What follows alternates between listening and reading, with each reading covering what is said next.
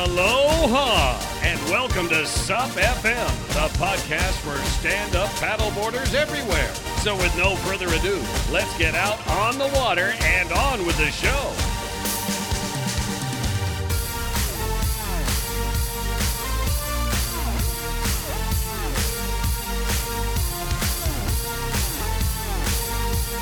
Hello and welcome back to SUP FM. It's Simon here, and in this episode I speak to Brendan Prince, another paddler who's set themselves an incredible challenge for this year and someone who you'll be hearing a lot more about in 2021.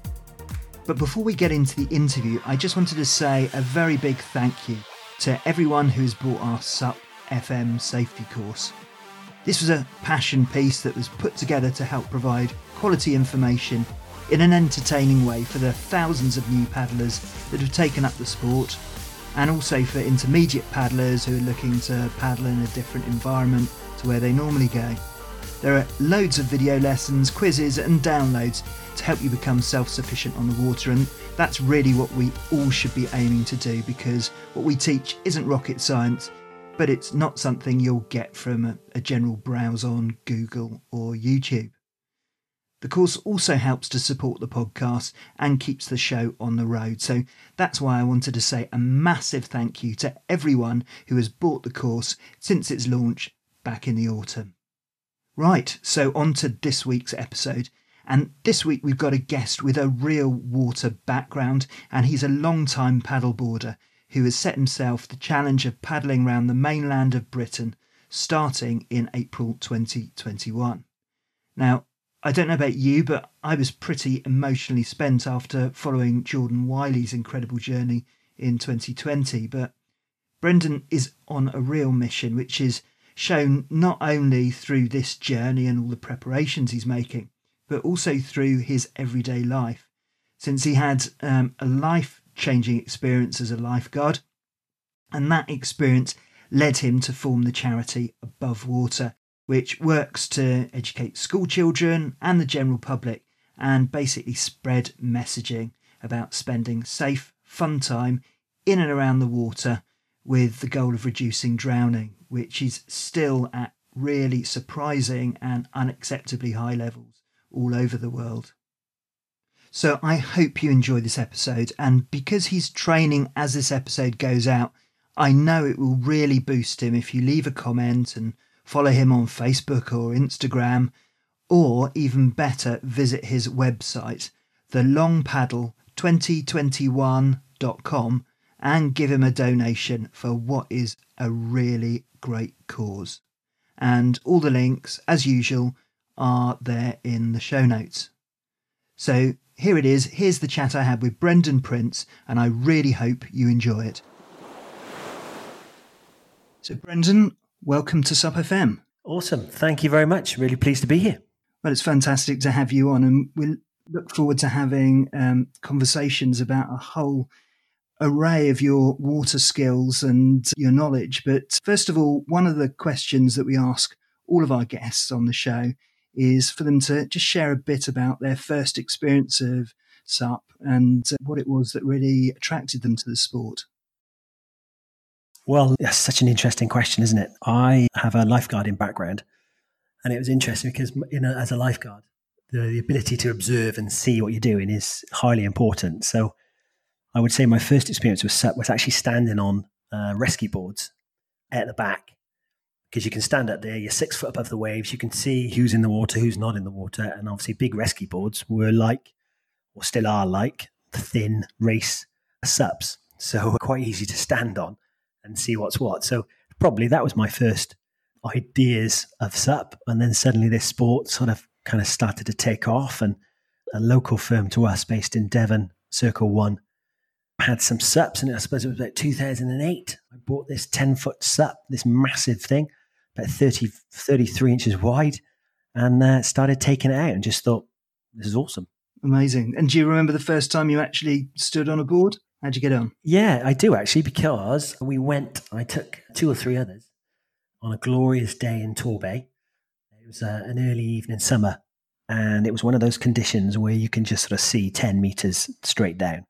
And getting on these boards which, to be honest, were barges in comparison to the type of things we're on nowadays, was relatively easy at one stage, but also it's all hunky-dory until that moment you start running backwards and it flies off like a Exocet missile in front of you, which we all did, I'm sure, a number of times.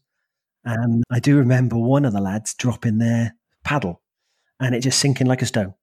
And we could almost see it as well, but it was just way too deep to get down, probably 7 or 8 meters. And it's probably still there. So we lost a paddle that day too, before they started making paddles that float. Well, that's quite an introduction to the sport there. But you've got quite a comprehensive adventure background and sports background. I know that, like me, you're an ex-rugby player of many years, but you've also got that adventure sport background. Could you just share a bit about that and some of the countries you've been to? Yeah, I mean, well, I was brought up in Wales, South Wales, back in the 80s, in my teens. The water around there was pretty brown. It wasn't as nice as it is nowadays, so we always had to travel to get to the water. And back then, it was surf, sail, kayak, and I used to do lots of open water swimming. So that kind of stayed with me into my university years. And I've done lots of traveling, as far as lots of water testing and ice swimming in Iceland for sort of best part of 6 months there. Again, the same sort of time in Pakistan, climbing, ice climbing. Used to do lots of ice climbing, and that took me to Canada. I spent a year in Canada doing pretty much the same thing, climbing mountains. I mean, the amount of water in Canada, you need to throw a stone in any direction, it'll land in a lake somewhere. So there's loads of opportunities to kayak and just kind of be at one with nature. And we did lots of kayaking expeditions where you literally kayak one lake, walk for a mile, kayak another lake for a couple of miles, and you do that for miles on miles until you're in the middle of nowhere. So real big background in loving the outdoors, and that's kind of what took me to Exeter Uni to do a degree in PE teacher and outdoor education. And to be honest, I then got a job. Well, I had a quick stint in London, a couple of years in London to kind of get my teeth into teaching. And then I came back down to Devon and got a job at Torquay Boys Grammar School as head of outdoor education and PE, and stayed there for 23 years. So absolutely loved it. And all those years teaching, the thousands of children I've taught, it was all about getting kids out. I mean, Torbay is brilliant because you've got all the water one side of you, and you've got Dartmoor the other. So you've got no shortage of opportunities to get children out and about, and especially in the water, whether that's surf lifesaving, whether that's sailing, whether that's surfing when we get surf in. But in the last sort of 10 years, it's been taking children doing SUP as well, which has been fantastic because it's for children, it's a fantastic sport to kind of get into, and they can get it much quicker than adults, and they feel like they're achieving, and it's fabulous. So that's kind of my background to a point up until a couple of years ago, really. And of course, the thing that brought you to our attention is this amazing adventure project that you're doing this year, which is the Long Paddle, which is paddling round mainland Britain, which is, as we know, is a real challenge. And we're going to talk about that in a second. But before we do, just a slight diversion, because you mentioned about ice swimming in Iceland. Swimming in cold water in ice is very much the thing these days. I've talked about it in previous episodes about Wim Hof. Just tell me a bit about your experience swimming in ice. Well, I've always been a swimmer, and from an early age, when I realised I wasn't going to the Commonwealth Games or the Olympics, I realised I needed to perhaps get out of the pool because I was getting a bit bored of that and get into open water. So just basically swam all the time and started to enjoy swimming more distances. And that ability with my mountaineering background took me to Iceland back in then. That was kind of 1990, 89 sort of time. There were lots of gear coming out, clothing that was revolutionary back then, when we take it for granted nowadays. But a lot of that gear was to be tested, and a lot of it was tested if people were falling in water. So we had to put this gear on and cut a hole in the ice, get in it, swim to the other hole in the ice, and then they'd pull us out, probably because we were unconscious. Can't remember most of those times, But I'm sure, as you know, swimming in cold water, you acclimatize to it. I probably lasted 2 or 3 more minutes than people who weren't used to it. But when the water's that temperature, there's very little you can do. There's a bit of mind over matter for a certain amount of time, but then it just takes you. And that's the power of water, and especially the power of cold water. And then you have to endure the hours of what is pretty horrible recovery coming back from that cold water state. And I was actually doing a lot of this with different army training corps because they were testing gear.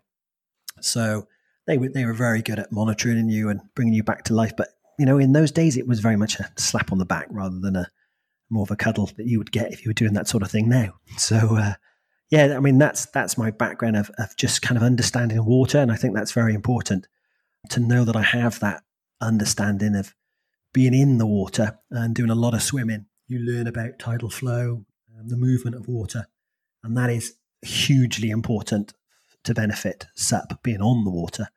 And is one of the reasons the long paddle kind of came around, one of many reasons, which we'll go into, but just the ability to read water and then use it to your advantage to paddle on it is one of the personal challenges for me, for going around the whole country to experience all the different movements of water and tidal flows and tidal ranges that we have on this amazing island.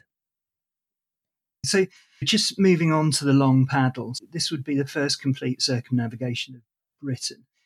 We do have a lot of listeners who listen to the podcast who get what the challenge is. But for our listeners a bit further afield, what makes this such a challenge? What's so different about paddling around Britain? Well, an island in itself, the way water moves around an island is incredible. And we've got, I class it as the 3 sides. The way I'll be doing it is actually starting in Torbay in a clockwise direction, and I'll actually be doing beach to beach. So I won't be taking a boat with me. I think everybody who attempts this challenge has a different ethos behind what they're trying to do and how they go about it. And personally, to me, I just think it feels more complete if I'm going beach to beach. And that also then brings in the element of understanding that you have to launch on a beach and you have to come into a beach, regardless of what conditions it might be that day. And it could be beautiful and flat and calm, and it could be a 10-foot swell. So, it adds a different dimension to how I'm doing it. It feels more complete to me and supports my kind of surfing background as well. But there are huge challenges, the Land's End to John, or going around Land's End in its start, which I've done a few times, but that can be a challenge in itself, and the way the tides move around Land's End. Going up the whole west coast, obviously passing Wales and into Scotland, huge amount of currents and tides and winds to understand and use to your advantage to get up to the top of our country. And then it's just so diverse, so diverse. We've got areas which are like Torbay, hugely populated. And then there are areas in Scotland where you will go for your whole paddle and not see anybody or anything that comes from humans. So, yeah, it's hugely exciting, and we've really put my experience, my paddling experience, and my knowledge and water safety knowledge to a huge test. Then, of course, we've got the Bristol Channel, which has got the sort of second highest tidal range and also the prevailing wind. So I'm meant to ask you about the direction, because most people go clockwise. There is a good reason for that. Can you just explain why you go that way rather than the other way around? Well, it's mainly to do with the way our tides move around the country. So the predominant tide hits us at Land's End and splits. Goes north or south, either up towards Scotland or towards the English Channel. So that tide goes all the way around back to the Thames. So you've got a huge tidal range pushing you around 3/4 of the country.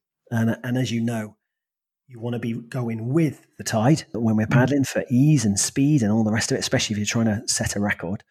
But also the prevailing winds go that way as well, generally.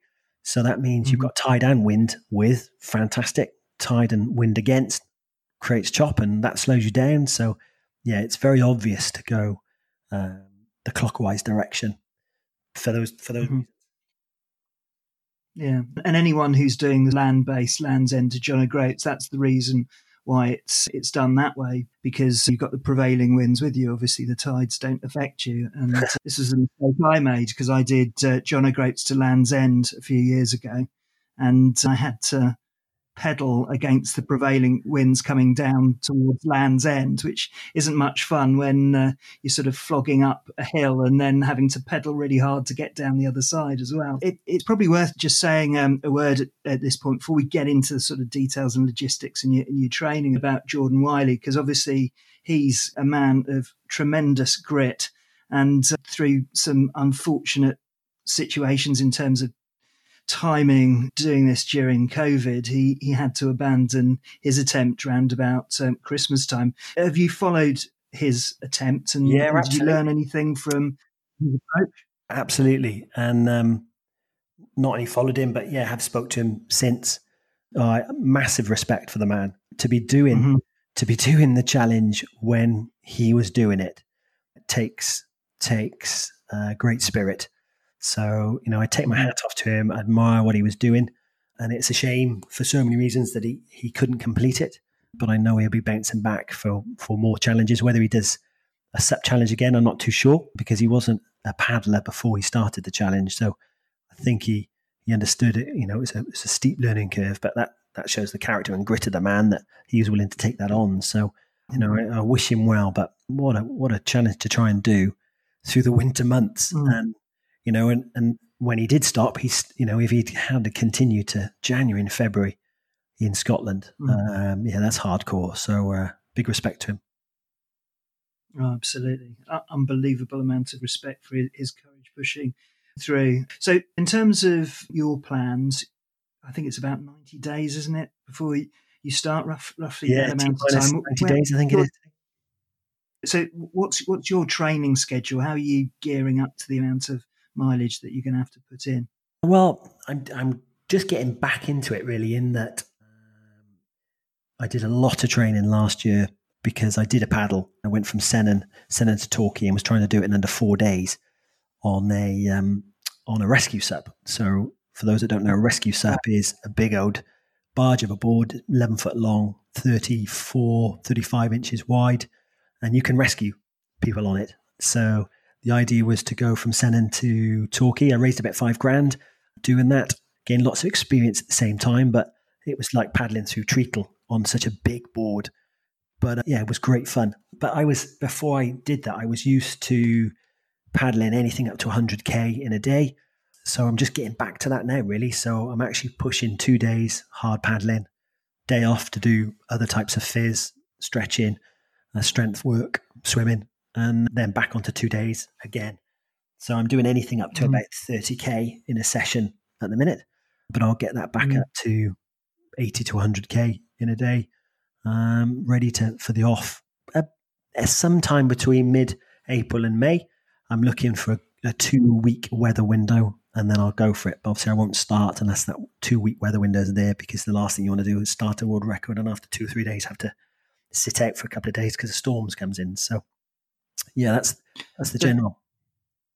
So that trip from Sennen, you set out in September. How far was that? I think we did about 260 kilometres in the end. Obviously cutting off. Yeah, it's a fair, and different types of challenges in the summer, in that, because we had some lovely days weather-wise, some warm days, and that's sort of late September we did it. You can get some really warm days. But of course that presents its own challenges, because you get local weather systems then building up, and the onshore, offshore winds, local winds, create big sideways chop. And as we know as paddlers, one of the worst things, I'd rather be at the back with a 10-foot swell paddling, because swells are predictable, whereas a side-on 2-3 foot chop is just hard graft. So every afternoon we'd have to endure sort of 3 or 4 hours of that sort of side-on chop before it all died down again. You get a couple of hours in late evening before it got dark. And in terms of the logistics of your trip, so you said you're not taking a support boat with you. Are you unsupported? Yeah, I'll have a land crew, and that land crew literally will be in a vehicle with a bed in it, just to kind of meet me at a beach, throw me some food, get my head down for a couple of hours, and then, because I'm trying to the model, which depends on weather and the situation and where we're at. But I'm trying to actually follow the same model that Ross Edgley, the swimmer that went round our country as a swimmer, which again was an amazing feat to do. But he did a 6 hours on, 6 hours off model.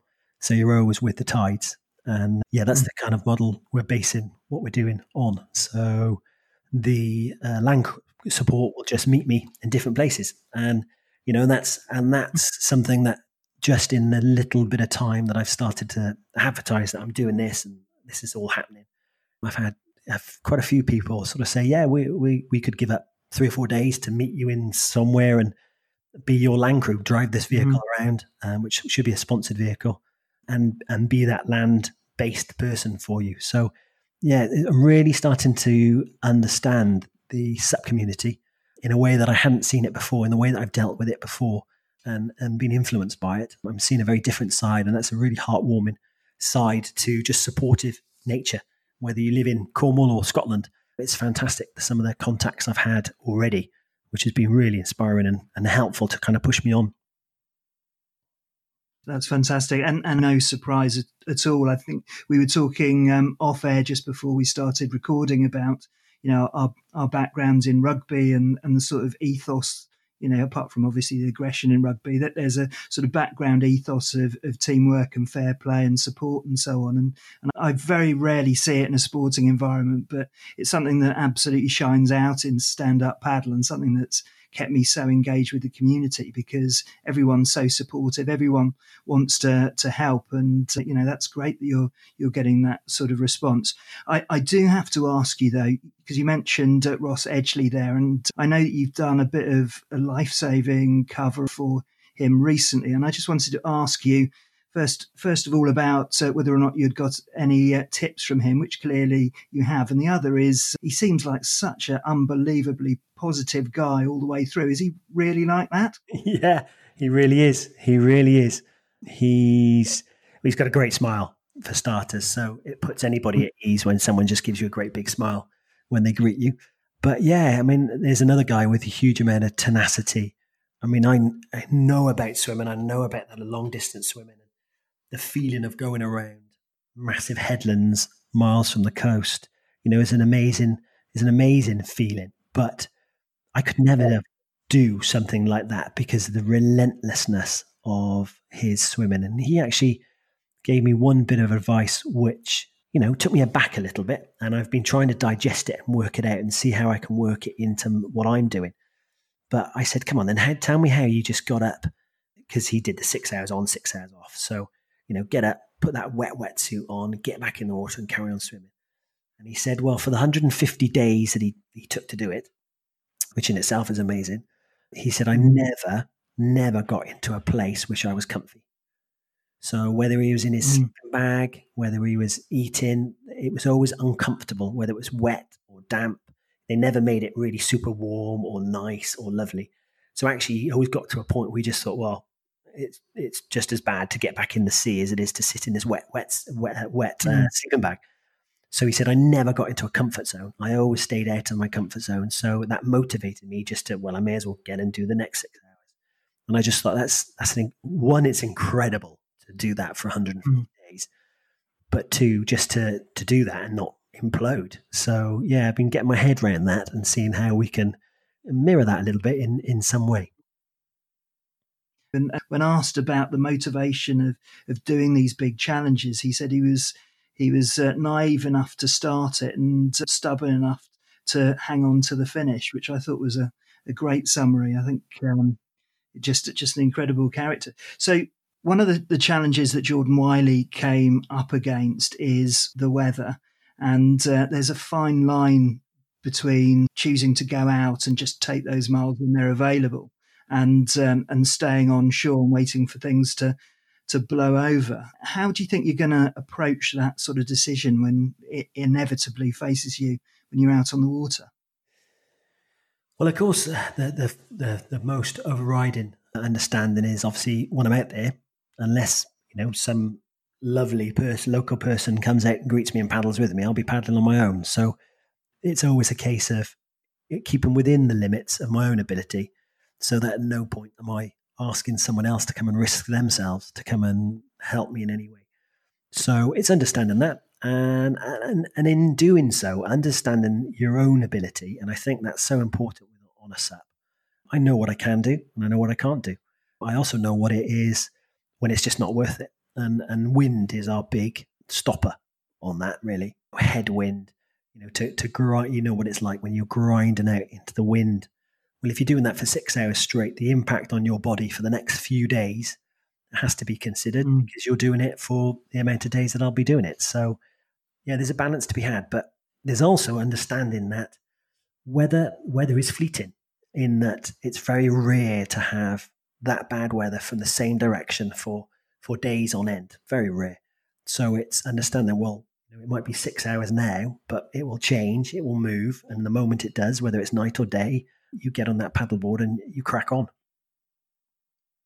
Which answers what was going to be my next question, which is about paddling at night. I mean, you've got to take those miles when you can, don't you? Absolutely. And, there are some golden hours before dawn and after dusk where predominantly there is calm times. So, you pile in those miles when you can. You grab, if you're grabbing those 2 hours consistently, that soon adds up. And if you're wanting to do a challenge, which is trying to do what I'm trying to do, then you need that every moment. You can't put those moments off. And there's a certain amount of serenity, and especially the before dawn paddling. And it takes a little bit of getting used to, but as long as you're taking the right precautions, have the right lights on your board, and you know what you're doing, and you've told everyone that you're doing it, and you're not crossing shipping channels and causing problems like that, then it can be incredibly safe. And just finally on the long paddle, what sort of kit are you taking? What board are you taking? Have you fixed on your paddle yet? What's the situation with all of that stuff? No, at the minute I'm not fixed on any of that. So I'm still really investigating the boards. There are more and more boards out there that potentially fit the bill in different ways. It has to be one board that you do it on, and it has to be a board that anybody can buy. They're the sort of regulations on the world record attempt. So yeah, it will be a 14-foot touring stroke race type board. My race boards, would I want to do such a distance on my sort of 24, 25-inch race boards? Probably not, because the twitchiness of constantly paddling would be, I think, too much for the body to take. You have to have that little bit of give. So I'm looking for the sort of 26 to 28-inch width, which is more touring-esque board. And it's got to be a fairly heavy. I mean, the race boards I've got now, I've got some incredibly light ones, but I've got a Fat Stick 14-foot bamboo, which is a big old heavy board. But you know what? I love that board, for example, in big chop, big weather, because it bashes through it rather than bounces around on top of it. So yeah, it's getting that right board, and equally as important, it really is. If not, it might perhaps a little bit more important. It's the paddle. So yeah, I'm really getting to the nitty gritty. I've probably tried 20 paddles in the last 10, 15 days to get that head shape right. I'm going for a slightly smaller, thinner head than I've paddled before. And the shaft, the size of the shaft, I like a thick shaft, thicker than normal shaft. And the lightness of paddle when you're doing tens of thousands of repetitions like that, again, is hugely important. So that, and the type of leash that you wear, the type of PDF that you would have on, the clothing, the GPS, all these factors, the fin, the type of fin. I'm practicing with different types of fins, play a huge part with it. And I'm hoping I'll get some decisions on all of that in the next month or so, but it wouldn't surprise me if I'm still sort of changing it weeks before I actually leave. So we'll see on that. And then I'm starting to get lots of offers of sponsorship on different types of equipment. So I'm looking into that, and that can change as we get closer, I suppose. And it is a trial and error process for any endurance event, but you're right, it's the ergonomics which makes such a huge difference to the ease. And something that's happened during the time that I've been involved in SUP, there's been some real changes in terms of the views of paddles. To start off with, it was all kind of like large heads and so on. But now, some of the heads, particularly for the racing, is tiny. And having used both sorts, it just makes such a massive difference to your power and your endurance and the amount of time that you can spend out there. Absolutely. Yeah. So much so. The ability to understand how that paddle head goes through the water without taking too much strength as well as endurance from your body is hugely important. And that's where the refining of that comes into it. And indeed the length. My length is toying between about 1.5 inches difference on my length of paddle. But of course that needs to vary as well, because you need to understand that, you do go, when the wind's there, you're crouching down, it changes the dynamics. When you've got chop and surf, it changes the dynamics again of that paddle length and the way you use it. So it's getting that one size fits all, which is the hardest bit to trying to get to terms with. It's exciting to do and have the opportunity to do. So I'm relishing in every aspect of it. I truly am. So the other thing I wanted to speak to you about, and something that I know very dear to both our heart, is water safety.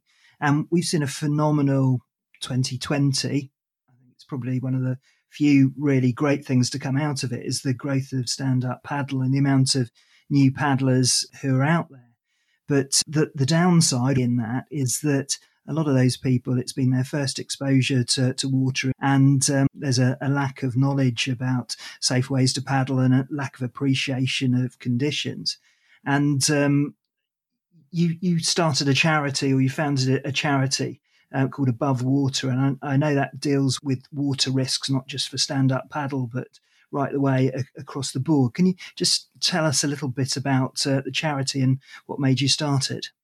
Yeah, well, like I said earlier, I taught until a year or so ago. And the reason for stopping teaching was the overwhelming need personally for me to think, right, well, I need to actually put more time into water safety. As a lifeguard, both on and off duty, I've had the misfortune of seeing people drown. And drowning is a tragic, catastrophic incident in the way that obviously it takes a life, but the effect it has on family and friends and the local communities. Because often a drowning is something that happens where someone was having the most fun. They're on holiday, they're enjoying themselves 1 minute, and the next minute it's all gone.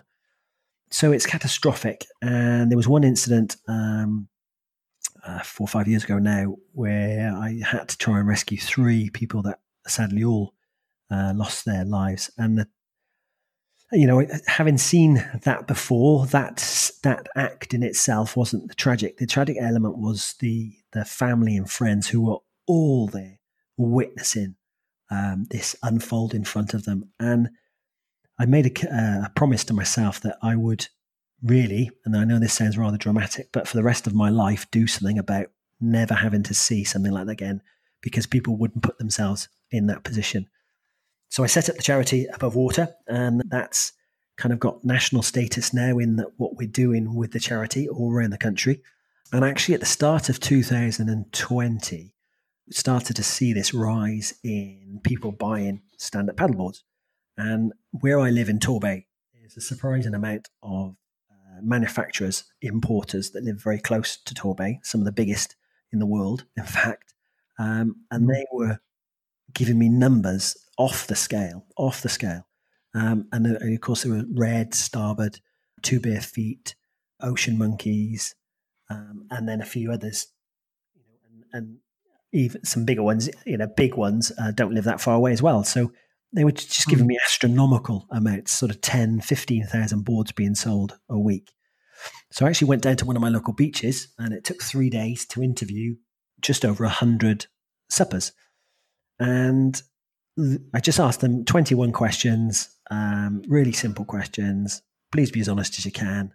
And they were, and unfortunately, brutally honest for some of the questions. And the results were just blew me away in how little people knew about water. And we live on this island, and we've got this amazing maritime history.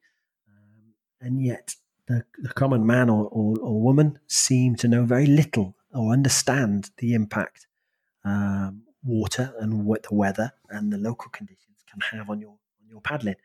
So off the back of that, I actually, through the charity, we did a water safety, a SUP safety week in June last year. And we had over 1 million interactions with that week, which kind of summed up to me that how much it was needed. Most of the big manufacturers and shops and importers kind of really helped with get loads of information out. And ever since then, I've been thinking of ways of getting into the people's homes for that person who has been given an inflatable SUP for Christmas or their birthday, getting into their home to get to that person, for them to understand those basics. Because even with the kind of national campaigns, and whether it's the RLNI, Surf Lifesaving GB, the Royal Lifesaving Society, putting out information, the Coast Guard, this common person, this general person living wherever it might be in the country, isn't getting that information. And thus they're going out to their waters, whether it be inland waters or coastal waters, and really cutting it fine, should we say. And obviously the moment I'm paddling and I see, well, I have to tow back so many people. You have to just give advice to so many people because you can see it unfolding and going wrong in front of them. So yeah, that's where we're at. That's one of the main reasons of promoting the long paddle, is the fact that if I'm paddling around the whole country, surely at some stage, all those different parts of the country will get some form of media input from me to help with water safety in that general area. Yeah. What is it, do you think, that makes it so difficult to pass those messages over? I mean, I often think that, because, obviously COVID apart, we tend to live fairly cosseted lives, and, we drive around in cars that have got airbags and all of this level of protection. And we think that in our everyday life, we've got a level of invulnerability. But anyone who's been on the water for any amount of time know that sometimes, even if you do everything right, things can sometimes go wrong. So I don't know whether people think it's a bit of a sort of health and safety culture or something like that, but water is so much more dangerous than walking down the road, or, the opportunity of things to go wrong can happen very, very quickly, and particularly if you don't know what you're doing. Absolutely. And I think you've probably hit a few points there that in their lives, they're not taken out of their comfort zone or aren't pushed to think ahead or understand or plan. And especially in the coastal environment, the way the winds change, the way the tide change, and the combined aspects of that, and put that against the ability level, and the type of equipment they've got. We all know that certain boards are better for beginners on placid water and not so great in wind and on a coast. And the type of paddle and just their skill level, and not understanding that skill level. And they think they're in control until it's all out of control. And at that point, then there's nothing they can do about it. And there's countless times that myself or any of my paddling buddies have seen exactly that. And there's a family drifting to France, and you go and they've got no way of stopping themselves because they haven't got the paddle ability. They're on an inappropriate board, and there's an offshore wind. So, it's understanding that really there aren't many people who, I did a talk. I do lots of interaction with schools and teaching children, and children are sponges. They want to know it and hear. But I did a talk the other day to a group of triathletes. So these are experienced swimmers, coastal waters. And I was amazed at how many in that group didn't actually understand the tides at all, didn't really know why and how they changed and at what times they were and how they could predict that for tide times and the importance of flow. They didn't realize that actually how fast that water can, and you just think these are adults and they just don't understand that. But they were brilliant at, right, tell me as much as you can. So they were willing to learn, but the everyday man or woman don't don't need to know these things in their lives, and now they've suddenly got this paddleboard and they're going out on it, and they don't realize that they need to know these basics. And it is none of it's rocket science, but it is fairly catastrophic if you get it wrong. Yeah, absolutely. So one of the main danger areas, I think that the people who are listening to this podcast want to know about stand-up paddle. They want to get better. They want to be inspired. So probably this isn't the audience that we necessarily need to sort of necessarily encourage to get more knowledge, because I'd hope that listeners want to get that anyway. But I'm sure everyone listening, and I know I am a member of a Facebook group or multiple Facebook groups talking about SUP, and one of the things that sort of worried me particularly is, first of all, people asking for advice, which is great, by the way, but some of the people offering advice are people who haven't spent too much time in the water, and sometimes the advice that they give is flat out wrong. So I intercepted several conversations, one of which was a chap who was gathering recruits to paddle across from the Isle of Wight to the mainland, when clearly he'd had an absolutely appalling experience the first time. He'd been pushed 7 miles off track. And those sorts of conversations just absolutely scare the bejesus out of me. So I think, that's a message to anyone using these Facebook groups. Just be really careful about, first of all, who you give advice to. And second, make sure that if you are receiving advice, you make sure it's from someone who's experienced and has got a bit of experience in the sport and water safety.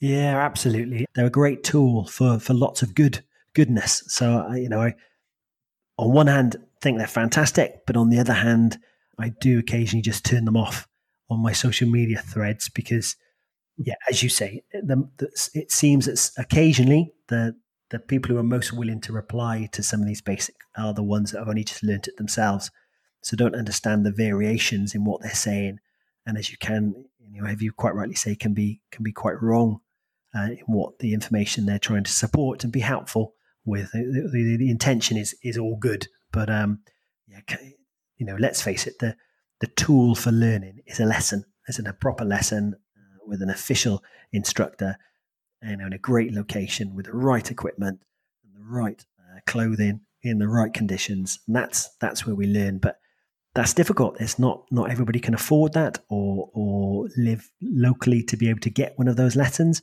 We don't all, where I live, there are loads of places you can go and get a lesson, but for different places up in the country, that's not the case. So it's trying to get the message in old school paper format, online learning facilities, so everybody can get access to this information, which isn't a secret. It's just hard to get it to people. It really is.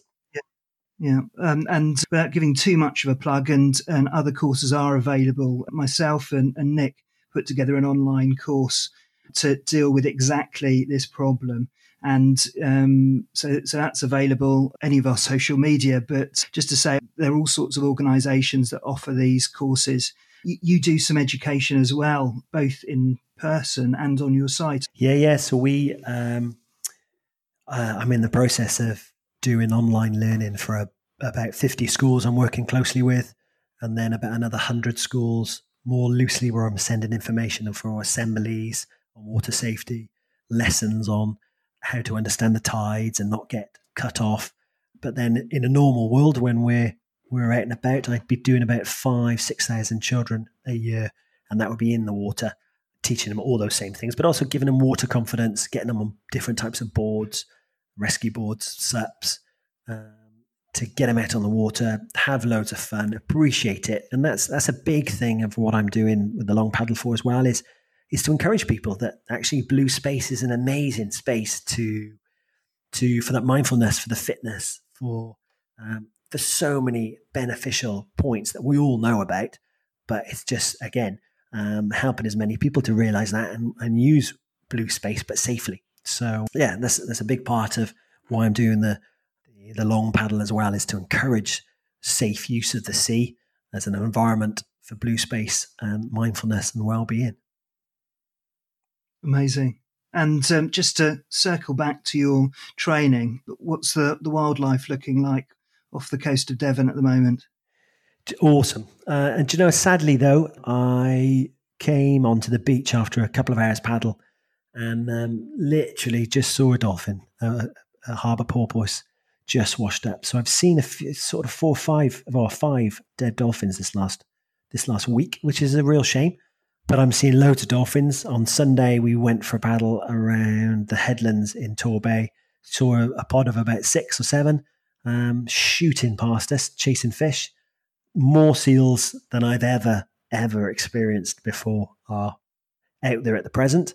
And we all know what seals are like. They love to come and investigate. They love to come and surprise, especially the big males when they suddenly stick their heads up right in front of you, make you jump.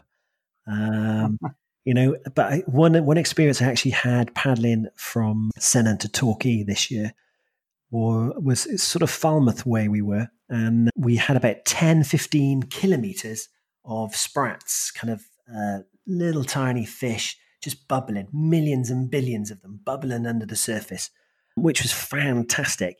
But in amongst all that, flying through, which the first time it happened made us properly jump, but we kind of got a bit more used to it, was the tuna. So sort of seeing these tuna the size of minis flying out of the water or racing across the top of the surface of the water, chasing fish, was probably my best wildlife encounter to date. So hopefully we'll see a few more tuna on the long paddle, but I'm sure I'll see thousands of seals and hopefully the dolphin or the porpoise and maybe a few other things as well. It's going to be the most incredible experience. And obviously you'll have no idea of the duration, but what's in your mind in terms of the length of the paddle in order to get yourself all the way around there? Well, I'm targeting on the different legs between 70 to 90 kilometres a day, which of course is weather dependent, but you've got to give yourself a target. There is a kayaking record as far as I can see. It's not an official record, but was completed in 72 days. So you've got to aim for the stars, and I'm planning to beat that. Well, it's an unbelievable project, and best of luck with your training. It sounds like, you're absolutely going into the detail on it, and we really look forward to speaking to you again, maybe on the water or maybe just before you set out, just to get the latest on your preparation. If anyone wanted to find out about the long paddle or find out about your charity, where would they go? Well, the Long Paddle 2021 website will be going live in the next week or so. So that's www.thelongpaddle2021.com. That will be going live, and that will have associated media with it. So, that will be the main hub to be able to contact. And then the charity is www.abovewater.org. And again, that sort of highlights all the different things we're doing with that. So, don't be shy with trying to contact me, because the more interaction I can have as we go around this island nation, as far as I'm concerned, the better. So it's one aspect of the paddle I'm really looking forward to. The different people who have said they'd like to paddle out with me at certain stages, would like to help, offer support.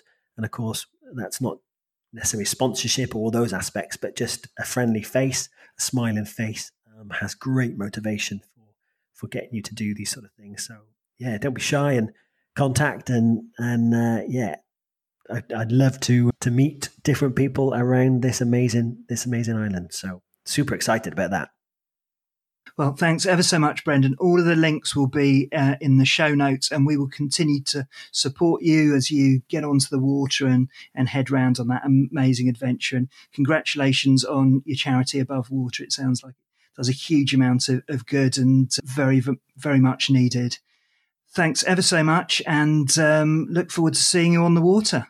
Awesome. Well, likewise. And just thank you for doing what you're doing, because it's another medium for getting out information on water safety and the fabulous sport that is stand-up paddleboarding. So really appreciate your efforts too, and thank you for giving me this opportunity to have a chat with you all. Well, thanks for listening, and a very big thank you to Brendan for being on the show, and we'll definitely be following him on the podcast throughout his journey, and we wish him lots of luck as he ramps his mileage up at the start of the trip in April. If you like this episode, then please support the podcast by sharing it. And one of the best ways of getting the word out there is to share the episode on a paddleboarding or a Blue Mind Facebook group. It really makes a massive difference. So thanks for listening, thanks for your support, and see you next week. Thank you for listening to SUP FM, the #1 podcast for stand-up paddlers wherever you are. If you like what you've heard, please leave us a review on iTunes. Until then, we'll see you on the water.